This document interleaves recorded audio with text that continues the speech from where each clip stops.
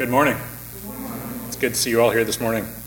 If you'll keep your finger in Gospel according to John, we'll come back there in just a moment, chapter 5. I don't know about you, but in my company where I work, every year there comes a time called open enrollment.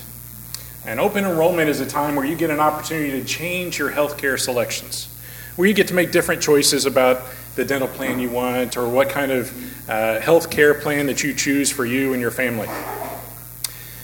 There are very few exceptions to what you can do when you can make those changes. Open enrollment, anybody can make the change. It's available to everybody. But most of the time, those changes aren't available. However, the exceptions are what they call life-changing events.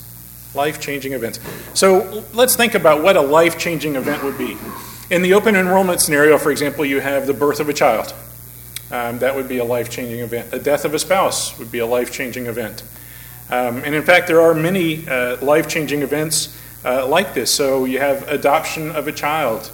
You have marriage as a life-changing event. So there are certain things that the healthcare providers identify as a life-changing event. However, I would argue that there are other life-changing events that maybe they don't recognize, which I think are equally valid. For those who have had an opportunity to travel to foreign lands, see and experience other cultures, can be a life-changing event, to see how others around the world live. The friendships that we make on a regular basis that last with us through our lifetime can be life-changing events. The people you know, the people that you associate with. I have a couple of friends that I've had for 30 more years. And knowing them has changed my life for the better. Knowing them and calling them friends has been a life-changing event. And in fact, what we see here in John chapter 5 is another life-changing event. And very simply put, it's a gift. It's a gift of healing that Jesus provided to a man who was sick. And yet, tied in with that life-changing event that he experienced, there's also a lesson, not only for him, but a lesson for us as well.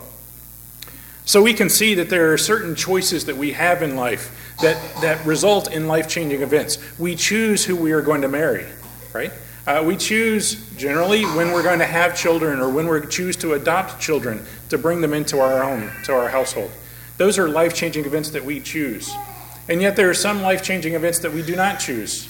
We do not choose to be sick, to be terminally ill. We don't choose to lose our loved ones and our family members. Those are life-changing events that we do not choose and we don't have a choice about. And yet I dare say that even with those choices, those life-changing events that are not our choice, that we do not have the opportunity to refuse, however, what we do have a choice is how we respond to that life-changing event. I'll give you a simple example. Today's my dad's birthday. He would have been 86. He passed away 5 months ago today. He passed away on D-Day. And for those of you who knew my father, he was a huge fan and a great respecter of those who served the country in the World War II. And he was always enthralled by the stories of soldiers who lived through these life-changing events in the trenches in World War II, who chose to fight for their country, to die for their country, and to make that choice and that sacrifice. He always respected them for it and for the service that they gave in so many ways. But the life-changing event that came about his death, I didn't have a choice to refuse his death. I couldn't say, no, he's not going to die today. He's going to die later. I didn't have that choice. And yet I chose how to respond to that event. Whether I could sit here and be angry and bitter about that event, whether I could be mad at God for taking my dad away. He couldn't have another 5 or 10 years. Why couldn't he live a little bit longer? The choice that I had was not to change that event. The choice that I had was how I responded to that event, how it changed me as an individual, as a person, and the choice that I had in that reflection, in that response. So that we always have that choice on how we respond to these events. No matter how significant they might be, the choice on how we respond always belongs to us. So let's take a look at John chapter 5, verses 1 through 4. And let's look and see exactly what happened at the healing of Bethesda. So we see here, in fact, here that he was waiting. Some of your translations may or may not have the last part of verse 3 and the verse 4. Some manuscripts do not have the content verses 3b, the second half of the verse, or verse 4. But there was clearly some healing property in the water. And so this man, for how many years? How many years does it say? He was ill for 38 years. I dare say if I asked for folks in the congregation to raise their hands who were 38 or younger, he was sick your whole life. He was sick for 38 years. I can't imagine having an illness for 38 years. And he chose to go down to the water. He wanted to get into the water because the water had some healing properties. It had some power to make him well. And his choice was, I want to get down there. But he could never get there fast enough. Somebody was always first in line to get into the water. I always got there before he did. And for 38 years, he was not able to enjoy the healing that the water could bring. He'd see others. He'd sit there week after week and he'd see people healed by the water. But he was never to experience that healing. And so Jesus came along and seeing him, and in verse 6 it said, Jesus already knew that he had been in that condition. Jesus knew. He knows exactly where that man was. He knew where he had been for the last 38 years, suffering from this condition. He felt the pain that the man had. And so he said, and he came to him, do you wish to get well? A simple question, seemingly pointless, right? Of course I wish to get well. I wouldn't be here if I didn't. And yet Jesus was saying to the man, do you really wish to get well? What was the man's response? Sir, I have no one to put me into the pool, in verse 7. When the water is stirred up, and while I am coming, another one steps down before me. There's always somebody quicker than I am to get to the water. And so Jesus equally simply responds to the man, and he says, verse 8, get up, pick up your pallet, and walk. So those three simple verbs are direct verbs. They're simple to understand. Get up, pick up, and walk. And so we take it for granted each and every day. We get up out of bed, we pick up our clothes, we put them on, and we walk out the front door, going to school, going to work, going wherever we want. And yet, remember, this man had been sick for 38 years. He had never done any of those three simple tasks. Jesus spoke to him and said, get up, pick up, and walk. Any other day, the man would have been like, I can't do that. I don't have the ability. And yet Jesus was charging him in this very moment to recognize who Jesus was and to respond to the call that Jesus gave him. As we mentioned before, Jesus never tells us to do something we can't do. And he knew exactly what this man could do. What was it that the man could do? In verse 9, we see an immediate response to the call that Jesus made. Get up, pick up, and walk. What does the man do? He immediately responds to the call. And it says, immediately the man became well and picked up his pallet and began to walk. The response to the gift that Jesus gave to him was immediate. Jesus gave him a call, gave him a challenge, and said, I want you to do what you've never done before. I want you to stand up. I want you to walk. I want you to get up, be mobile, be active. And the choice that the man made, his faith, made him whole. His faith in responding to what Jesus' gift was made him whole. And in fact, we see, if we read on further, we see in verse 12, the man didn't even know who Jesus was. Who is the man who said to you, pick up your pallet and walk? But Jesus had slipped away in verse 13. And then Jesus came back to him. Where did he find him? Jesus found the man worshiping in the temple. That was the man's response to being healed. That was the man's answer to being brought back whole. His response was to go to the temple and to worship, to give thanks to the Almighty God for healing him. Even though he didn't know who had healed him, he knew that it was God who had done that. And his first response was to go to the temple. And that's where Jesus found him. So the man had a choice in how he would respond, and he chose by worshiping God. Now let's turn back to Luke chapter 17 and look at another simple, very well-known story about another healing that took place.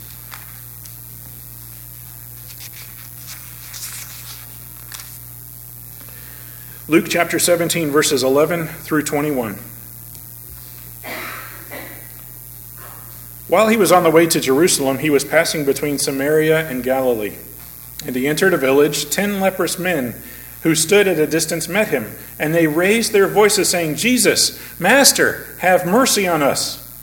And when he saw them, he said to them, "Go and show yourselves to the priests." And as they were going, they were cleansed. Now one of them, when he saw that he had been healed, turned back, glorifying God with a loud voice, and he fell on his face at his feet, giving thanks to him. And he was a Samaritan. Then Jesus answered and said, "Were there not 10 cleansed? But the 9, where are they?" 18. Was no one found who returned to give glory to God except this foreigner? And he said to him, "Stand up and go. Your faith has made you well." Now, having been questioned by the Pharisees as to when the kingdom of God was coming, he answered them and said, "The kingdom of God is not coming with signs to be observed, nor will they say, 'Look, here it is,' or 'There it is.' For behold, the kingdom of God is within you." And in fact, we see that the one person who responded was the least likely to recognize a Jew's power to heal him. A Samaritan would have been considered an outcast by the Jews, and would not have considered been worthy of time or attention. And yet we see the one person that came back, that responded, that answered, to give thanks and to praise God, to fall at Jesus' feet, was the one man of whom it was least expected. And his response was to fall at Jesus' feet and to worship him. So we see that these two very powerful, life-changing gifts that Jesus has given to these lepers who had been suffering with an incurable disease, who had been outcast, separated from society, in fact, made to live on their own. And yet they were healed by Jesus at a simple word and a command to go. The man who had been laying on a pallet for 38 years, unable to walk, unable to act for himself, always dependent on someone else. And finally, Jesus came and said, "Get up, stand up, walk." Response that he had to those simple commands, those simple challenges that in no other way would have been possible, these individuals responded with faith, with belief, with knowledge that Jesus could heal them and bring them back to life. So in fact, these gifts of healing, these promises of new life, which is exactly what they were. It's easy to sit here and say, well, those are just stories in the Bible. That's just about somebody who had an incurable disease. That's just about somebody who couldn't get up off of a bed and couldn't act for themselves. That's fine for them. That's their story. And yet I dare say it's true for each one of us in this building today. We may not have been suffering with a physical illness or a physical ailment. We might not have been on death's door, physically speaking. But spiritually speaking, we all were. Spiritually speaking, we were all completely and irrevocably lost and would continue to be in that lost state unless Jesus gave us the gift of eternal life. Unless Jesus came to us and challenged us and said, "Leave your old life. Put it behind you. I am going to give you a new life. I am going to give you an eternal hope. I am going to cleanse the sins that you have like no one else can, in no other way. And that gift I am going to give to you requires your faith, your response, your obedience to my call." And so I dare say that these physical lessons, these physical healings that Jesus manifested here in the New Testament are simply physical reflections on the spiritual healings that we benefit from today. Jesus can heal us, each one of us, no matter how sick we were. If we had been suffering spiritually for 38 years, something that's weighing down on you, something that's causing you anger and grief and distress, nothing else can solve your problem but Jesus. He can heal you. He can speak, and you can be made whole. That faith that we have, though, is not come easy. We are called, in fact, to recognize this gift. If we don't recognize the gift, if we don't respond to the call, we will never avail ourselves of the blessings that Jesus has promised us. But we're not only to recognize it, we're also to exercise it. Much like our physical bodies need activity or they wither away, they waste away, spiritually speaking, we're called to exercise the gift that we've been given as well. And in fact, not only to recognize it, not only to exercise it, but to share that gift. Jesus has given it to each one of us, and he's made it available to the whole world. Not everybody will respond, but we can show others who are lost, who are in that same lost spiritual state that we were in before we knew Christ. We can show them who Christ was, what he did for us, and we can help them to understand that same great promise. Let's turn over to Romans chapter 9 and take a look at how we are supposed to recognize that gift. Even though it's freely given, even though everybody has the right to that gift, not everybody will recognize what it is. And in fact, even the people who were chosen by God did not recognize what they had. Starting at the end of the chapter, we'll read verses 30 through 32 of Romans chapter 9, and then the first 4 verses of Romans chapter 10. Romans 9:30 to 32. What shall we say then? That Gentiles who did not pursue righteousness attained righteousness, even the righteousness which is by faith? But Israel, pursuing a law of righteousness, did not arrive at that law. Why? Because they did not pursue it by faith, but as though it were by works. They stumbled over the stumbling stone. Brethren, my heart's desire and my prayer to God for them is for their salvation. For I testify about them, for they have a zeal for God, but not in accordance with knowledge. For not knowing about God's righteousness and seeking to establish their own, they did not subject themselves to the righteousness of God. For Christ is the end of the law for righteousness to everyone who believes. Christ is the answer for what we need. He is the one that we need to recognize as being the gift that God has given to us. We recognize, we see what Jesus has done for us. We're called to have faith in his gift, but we're also called to exercise it. If we turn back one chapter and look at Romans chapter 8, starting at verse 9.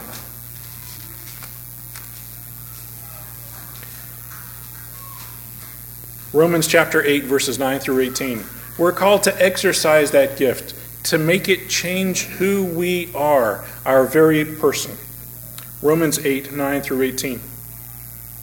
However, you are not in the flesh, but in the Spirit, if indeed the Spirit of God dwells in you. But if anyone does not have the Spirit of Christ, he does not belong to him. If Christ is in you, though the body is dead because of sin, yet the Spirit is alive because of righteousness.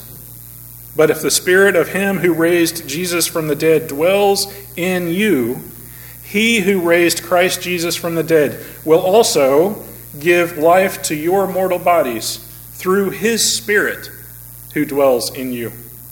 So then, brethren, we are under obligation not to the flesh, to live according to the flesh. For if you are living according to the flesh, you must die. But if by the Spirit you are putting to death the deeds of the body, you will live. For all who are being led by the Spirit of God, these are sons of God. For you have not received a spirit of slavery leading to fear again, but you have received a spirit of adoption, as sons, by which we cry out, Abba, Father. The Spirit himself testifies with our spirit that we are children of God. And if children, heirs also, and if heirs, heirs of God and fellow heirs with Christ, if indeed we suffer with him, so that we may also be glorified with him. For I consider that the sufferings of this present time are not worthy to be compared with the glory that is to be revealed to us. And so we see here that the life in the Spirit and the life in the flesh are at odds. We can't have both. The promise and the gift that we've been given is eternal life in the Spirit. And yet we need to find ourselves responding and exercising as children of God in faith, not in this flesh. And so we see that the Spirit of God himself testifies that by our spirit, we are children of God. And those sufferings that we go through for a short time are merely fleeting compared to the eternity that we have to look forward to in the life in the hereafter. So we recognize the gift that God has given to us, the healing that God has promised us through his Son. We've exercised it. We recognize that we are his adopted children. And in fact, the spirit of adoption in verse 15, we are adopted children. We were outside the fold, but now we have been brought in. We recognize the promise and we exercise it. But let's see what in 2 Corinthians chapter 8, how we can share that gift. 2 Corinthians chapter 8. This is one of the great celebrations of Christian generosity and work that we see in the New Testament. And in fact, this is the spirit that we're called to have, the spirit of giving and sharing. We'll read the first 10 verses of 2 Corinthians chapter 8. Now, brethren, we wish to make known to you the grace of God which has been given in the churches in Macedonia, that in a great ordeal of affliction, their abundance of joy and their deep poverty overflowed in the wealth of their liberality. For I testify that according to their ability and beyond their ability, they gave of their own accord, begging us with much urging for the favor of participation in the support of the saints. And this, not as we had expected, but they first gave themselves to the Lord and to us by the will of God. So we urged Titus that as he had previously made a beginning, so he would also complete in you this gracious work as well. But just as you abound in everything in faith and in utterance and knowledge and in all earnestness and in the love we inspired in you, see that you abound in this gracious work also. I am not speaking this as a command, but as proving through the earnestness of others the sincerity of your love also. For you know the grace of our Lord Jesus Christ, that though he was rich, yet for your sake he became poor, so that you, through his poverty, might become rich. I give my opinion in this matter, for this is to your advantage, who were the first to begin a year ago, not only to do this, but also to desire to do it. So we see that Jesus, even though he was rich, gave it all up.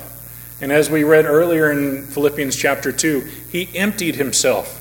He took on the form of a servant. And being found in that form, he humbled himself to the point of death, even death on a cross. And it's that gift, it's that sacrifice, that selflessness that gives us the hope of eternal life. And in sharing that gift, as we see here in 2 Corinthians chapter 8, in sharing that gift, we can do so above our own ability. How do we do it above our own ability? Because God is there and helping us in sharing that gift. We're not doing it of ourselves. We're doing it for him, to his glory, recognizing what he has done for us, not what I have done for anybody else. God has sacrificed his Son that we can have eternal life. And that sacrifice is what we are praising him for and thanking him for. So let us recognize that gift, what God has given to us. Let us exercise that gift in who we are and changing us to the very core. It's a life-changing event. How can we recognize this gift that God has given to us and not be changed fundamentally? Not be changed who we are, our perspective on the world, on life, on others around us. We are fundamentally changed by that gift that he has given to us. And we're called to share that gift as well. So 2 final passages, Hebrews chapter 6, verses 9 through 12. Hebrews chapter 6, verses 9 through 12.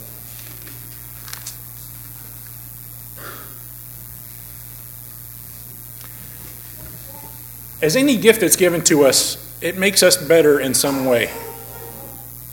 The rich gifts, the valuable gifts that we see, add to us, add to our joy, add to our knowledge, our understanding in some positive fashion. And certainly this gift that God has given to us speaks to us in ways that no other gift can possibly. And yet we're called to step up and to continue even greater. Hebrews chapter 6, verses 9 through 12. For beloved, we are convinced of better things concerning you, and things that accompany salvation, though we are speaking in this way. For God is not unjust so as to forget your work and the love which you have shown toward his name, in having ministered and in still ministering to the saints. And we desire that each one of you show the same diligence, so as to recognize the full assurance of hope until the end, so that you will not be sluggish, but imitators of those who through faith and patience inherit the promises.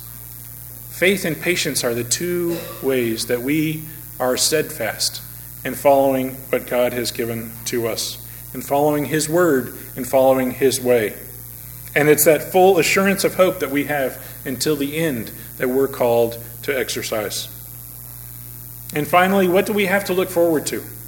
What is there in the end? We're not here for this life. We are looking forward to the next. So let's turn back, if you still have your finger in John chapter 5, let's turn back to John chapter 5 and look at the end of the chapter.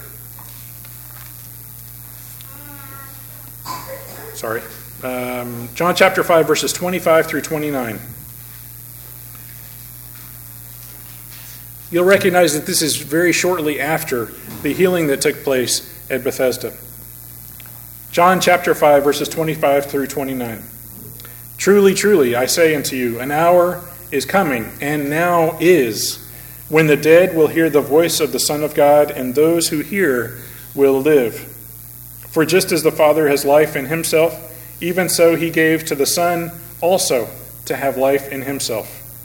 And he gave him authority to execute judgment, because he is the Son of Man. Do not marvel at this, for an hour is coming in which all who are in the tombs will hear his voice and will come forth. Those who did the good deeds to a resurrection of life, and those who committed the evil deeds to a resurrection of judgment. That's the end we have to look forward to. Either a resurrection of life or a resurrection of judgment. That gift has been made available to all. What is your response to that gift? What is your answer to that gift? How will that gift change who you are? If you've accepted that gift, if you put Christ on in baptism, but it hasn't fundamentally changed you, it hasn't made you a new person, it hasn't realigned your expectations in your life in ways you can't imagine by yourself, but how God would lead you, we are here for you. If you have answered the call, but you haven't felt the deep faith and response, we are here to help you. If you are urging and looking for that call, if you are wanting to respond to the call, to put Christ on in baptism, and to benefit from the gift that God has given to us, if you want to answer the call, we are available to help you. Won't you make your needs known as together we stand and sing?